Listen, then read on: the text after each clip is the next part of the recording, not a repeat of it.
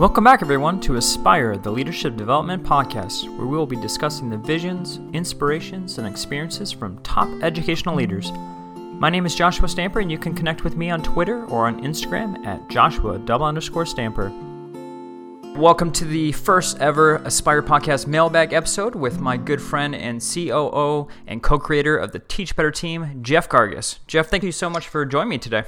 Thanks for having me on. I didn't realize this was the first ever. So that's awesome. So pretty pumped about that. No pressure. Yeah. I mean, I was already pumped up, but now I'm pumped and severely nervous. So that's great. For those who do not know the setup for the mailbag episode, we asked folks on Twitter and Instagram for leadership questions, and we're just going to spend a few minutes answering those questions. And I mean, we just shot that out not too long ago. I got 5 questions through Twitter and Instagram, so I'm pretty pumped by these questions, and we're going to give some shout outs too. So if you're ready, Jeff, I'm going to start with the first question. I'm ready. Let's do this. Awesome, man. All right, so number 1, it was Phil Strunk, and he was an attendee and speaker at Teach Better 19. Yeah, good guy.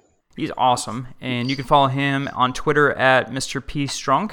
And his question is, when in education do we draw the line, what is delegated versus what leaders handle? It's a big question. That's a good question. I think that extends beyond just education. That's a question that every leader in any industry comes across and wonders, I think, and struggles with as well. The key to that is self-awareness of what your strengths are, what you are good at, what you love, what you can handle, and then awareness and understanding of your team and knowing the team that you have, the leadership team, and then beyond, and knowing where their strengths are, where their passions are, where their interests are, and also where their capacity limits are, and then being able to go from there. I mean, there are certain things that obviously you have to handle when it comes to proven things and organizing certain pieces of your role, but the reality is, the more you can delegate, the more then you can spend time leading and developing and working with your team. So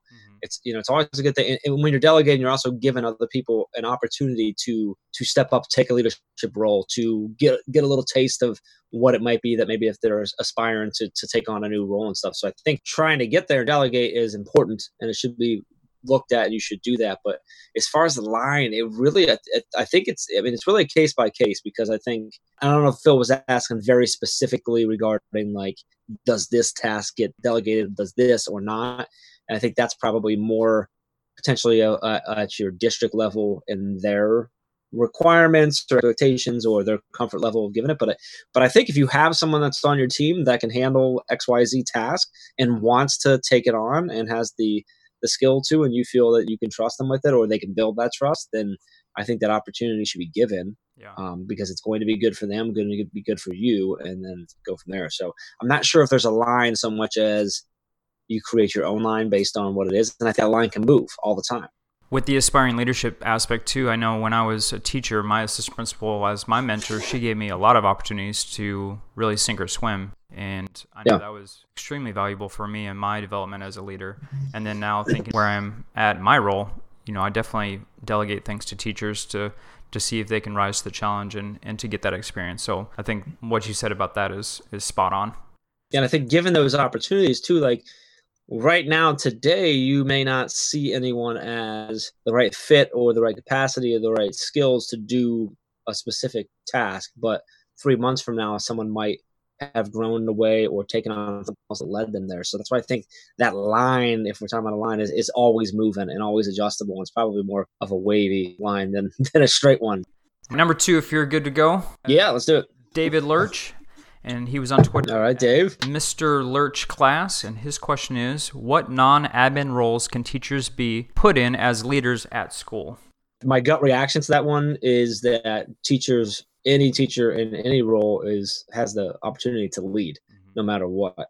And I know you talk about a lot in a lot of different ways, and often on your podcast about that anyone has the opportunity to be a leader. So I think there are endless non-admin roles that teachers can take on leadership roles, and there are only so many administration roles, right? That can be filled with titles and so on and so forth. But I think in any given day, any of your staff, any of your teachers have an opportunity to be a leader, to guide someone else, to take on a project, to take on a challenge, whatever it might be. So I think there are almost endless possibilities as far as roles. Yeah, I think if you're looking for a role that may not exist, the opportunity to make that role. I know there were opportunities where I saw a need and I filled that need, and I didn't exactly have a specific title, but I still created the program that needed to be put in place to help kids. So definitely, if you see something that needs to be addressed and you may not have that title, it doesn't mean that you can't lead in that capacity. And then just to be more specific, I think, team lead or an instructional coach or counselor, all those type of roles are still leaders, but not an administrative role. So if you're looking for specifics, David, that's kind of where my mind went as far as titles. Yeah, and I was thinking, David, another area might be, specifics when you're talking about having, teachers can step up and lead internal professional development, can lead internal projects. They can lead, like you said, team leads, right? Department chair leads, which in some districts are considered admin, some districts are not. So I think there's a lot of ways you can go there. But I love your comment, Joshua, about creating a role, because maybe there's a role that needs to be there that doesn't exist right now. And that's a good question. Yeah, it was a good question. All right, moving on to number 3 from our good friend AJ Bianco. Yeah, AJ. AJ's a good friend of the podcast, though, and he's a great guy. And you can find him at AJ Bianco on Instagram, and he actually sent 2 questions. So the first one of his was, how do you know if you're making an impact and not faking it till you make it? How do you know if you're making an impact and not faking it till you make? Well, first, you should just stop faking it till you make it already, because I don't think that works anymore. No. If you're a connected educator, you're gonna get found out if you're faking it to make it. I think even if you're not connected and on the internet and stuff like that, just be in there. So I think that needs to be moved. I think knowing if you're having an impact, there's a lot of that depending on what you're talking about, what you're doing, AJ, whether you're talking about an impact to the students. Obviously, there's data you can look at there. You can feel the atmosphere. Impact as a leader and on your team. The easiest way to know that is to have conversations with your team, to assess sort of the temperature of your team and how they're feeling. What's the general morale? Is it feeling stronger or not? Are you having conversations? Are you accepting feedback? Are you listening? And then are you doing things that you feel then are generating impact? One of the easiest way to tell that is literally ask your team, am I having a positive impact on you? And hopefully you've built a relationship where they can tell you yes or no, and you can handle that and adjust based on that. So I think it depends on where you're looking for that impact. I'd like to know more about where he's actually asking for it there.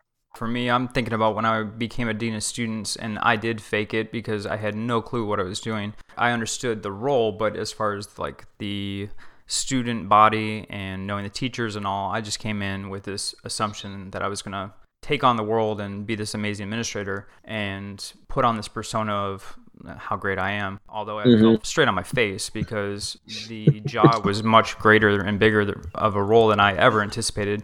And so I did not make an impact right away. It was something that I had to grow in and build relationships and that trust with my staff to finally get them to understand, I'm not going to give up. I'm going to learn.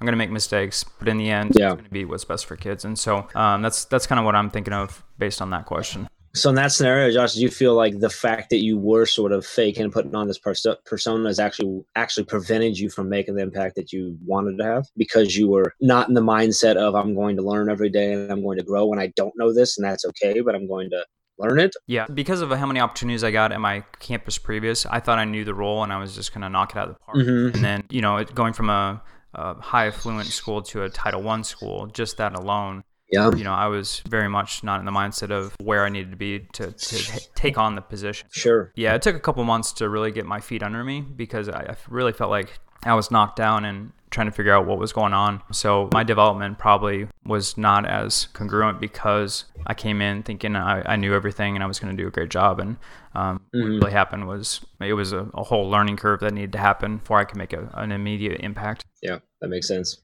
You have a second one? You said you have a second one? I do. AJ had 2? He had 2. He was rocking it tonight. He's overachiever. How do you overcome self-doubt as a leader? Stop worrying about what other people think. Very true. I had this conversation with someone a while back, and it never clicked with him, but he was talking about self-doubt, and he was doing some things to try and get himself there. I explained to him that your self-doubt comes from someone somewhere in your life, somewhere, and you may not ever think about it. It may take you forever to figure it out, but somewhere, someone put that in you. You didn't have that naturally. That's someone else's negativity that got you. And then you're worrying about what other people think and how you're going to be judged before you even try to do things. And I think that's one of the hardest things to do, right? Is to to do that but the sort of this theory of, I'm hard on myself, I judge myself. But the fact is, you're judging yourself because you're actually worried about how other people are perceiving you at that time. That's why you're hard on yourself. That's not the same. Like, you can hold yourself to high standards. That's different. You can have high expectations of yourself and strive for more. But if you're beating yourself up in a negative way, it's because someone else's negativity there, or you're worried about someone else's negativity. And that typically it can take some serious soul searching to go find that. But if you dig deep enough, you can figure out someone in your life, whether now or in the past, that put that bug in you. And I'd love to say that then it's easy to bounce it out, but that's not how it works. But it took me a long time. I still fight it all the time, but it's the same reasons why we maybe second guess posting the blog right after we wrote it, because we had to go back and change it 15 times because we're worried about what people are going to think. Like, there's a strong misconception of perfectionism being perfectionism, and all it really is you're worried about what other people are going to say when you put it out. Tim Cavey, our buddy Tim Cavey's been talking. He did a post not too while back, or a video about being shipped, not perfect, right? Getting it done versus being perfect, and because you need to get it out.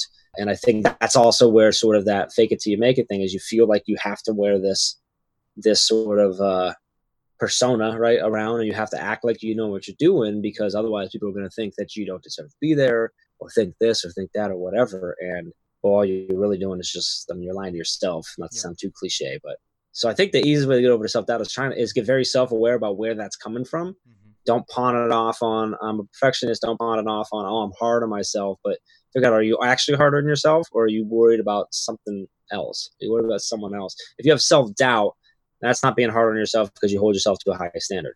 Because you hold yourself to a high standard because you know you're good enough to hit it, and you wouldn't have that doubt at that time. So I think the key is to figure out, where's that doubt coming from, and then work really hard to either get that source of that doubt out of your life, and or fill your life with enough positivity and people that are going to support you regardless of your performance, and be there for you and stuff to help you overcome that negativity that's in there that's caused that doubt. So it's a tough one. I'm not going to lie.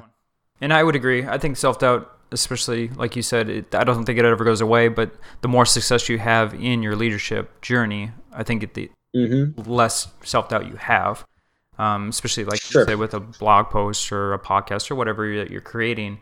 Once you start getting that positive feedback, I think it's a lot easier to get rid of that self-doubt and be confident in your skills and what you have to put out there. The danger with that, though, is if it's the positive feedback that gives you the confidence, then the negative feedback is going to rip it right back away. Yep. You have to get the confidence in another way too, because otherwise you're relying so much on the positive reinforcement, and therefore if that's got the value, then the negative is going to have the same value. You've got to stay even keel where it's not too high, too low the entire time. Yep. And understand that you're there for a reason, not because someone else told you, but because you actually know that. That's harder to do if you know you're maybe not ready for it, because maybe you haven't had that experience. So that's harder to do and stuff, but it's important. I think the key to that is being excited about the fact that you have an opportunity to lead, and accepting the fact that you might not do it well. You might not do it well at first. You might not do it well for a long time, but be okay with that, because at least you have the opportunity to do it. And at least you're taking the shot. At least you're going for it. Be happy with the fact that you took that shot. You took the chance. You went for it, even if you mess up, if you fall on your face. And I think if you're there, then the positive reinforcement or the negative, it's not going to affect you as much, because you're already, excited for the fact that you had the opportunity, and you're excited for the fact that you took it, and that's the important part, not necessarily the other piece. So it's tough. I've pushed myself for a long time. My internal mantra is that if you're not enough without success, then you're never going to be enough with it. Yep. And I take that with your title, with your success, with your bank account, anything like that. Like, if you're not enough without it, like, it's only going to do so much. So that's a good question. Like, we could talk hours on that, I think, right? With people. So there's so much into that. So let's go to our last question from our good friend and someone who's a part of the Teach Better Speaking Network, Hans Apple. Oh, Hans, yeah. He got one in right at the end. You can follow him on Twitter at HansNApple. And his question is, how can leaders praise the rockstar educators without making other educators feel less than or jealous or left out? Build a culture where the praise is shared by all versus this competition between the two of them. I'd also find ways to praise all of them. Yep. But if you build the right culture where they understand that we're all in this together, we're all trying to win. And when Joshua gets praised and gets an award or whatever happens, like that's good for our team because we're all trying to reach the same goal. Yep. And building that culture of that. I also would say it's secondary to that is find ways to praise everyone, not just the superstars, but the ones that are making the growth, even if they're, and we talk about that with our students all the time, is don't just celebrate the ones that are doing amazing, celebrate the ones that are showing growth. So even if your teachers are struggling, their scores aren't there, but they're showing growth because they're willing to sit with you on extra time. They're willing to, to put in the effort to try and grow, but maybe they're not, bringing in the data yet. Maybe they're not, getting recognized. You got to show them that love too and celebrate. And I would say, when you celebrate anyone, celebrate it as the team, not as that individual. I think it is a big piece of that. So you're going to have people that still aren't okay with it, that still take it personal, that still get offended, that still get angry. And at that point, you got to figure out whether that person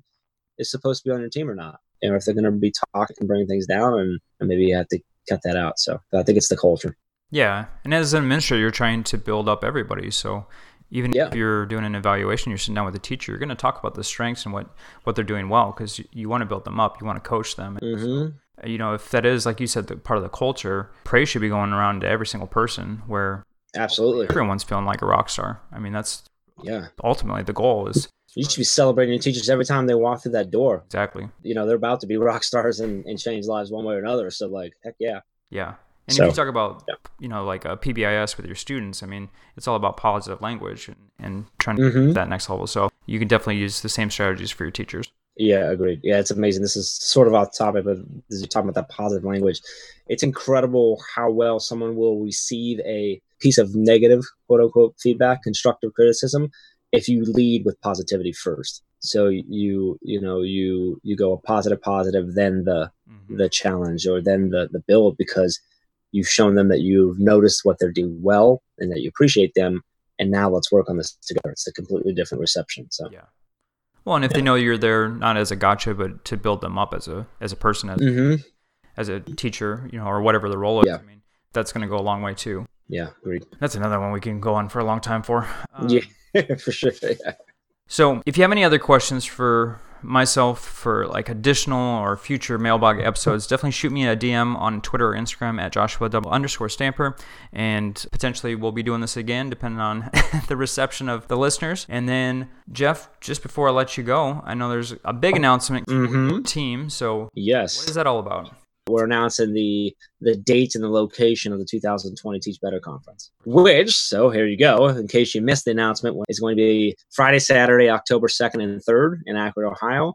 And we are moving venues this year to the National Inventors Hall of Fame STEM School, which is part of Akron Public Schools. It's a beautiful school that is bigger and going to allow us to have a lot more opportunity to do a lot of cool creative things within the conference. It's going to provide us a lot more room. A big piece for me was a lot more room for the awesome sponsors and vendors that come out, more room for the podcast row that we set up. We're doing a bookstore for the Authors Corner. They've got some really cool stuff there. It's a beautiful school right downtown Akron. And we're going to try and do some work with the community partnership there in Akron and bring the city into the conference, and it's going to be a blast. So about 2 weeks, we'll be announcing the keynote speakers and some of our core group of speakers and stuff as well. So everything's at teachbetterconference.com that you can register right now.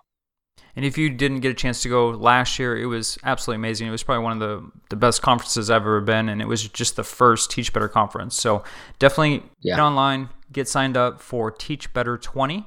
And then another announcement, we just found out that we're going to be speaking at Summer Spark in Wisconsin. Yeah, I love Summer Spark. You are a featured speaker. Yeah, I don't know who messed that up, but somehow that happened. So yeah, excited to go out there. We're rolling in pretty deep with the Teach Better speakers network and the team, and it's gonna be exciting. It's a fun conference there, and just outside of Milwaukee, it's a great one to go to. So. Yeah.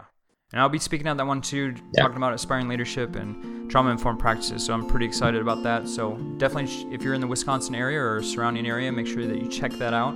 Gargis, it's always great to talk with you. Thank you so much for being on the Aspire podcast on our first ever mailbag episode. Love it. Appreciate it. Thanks for having me on, man.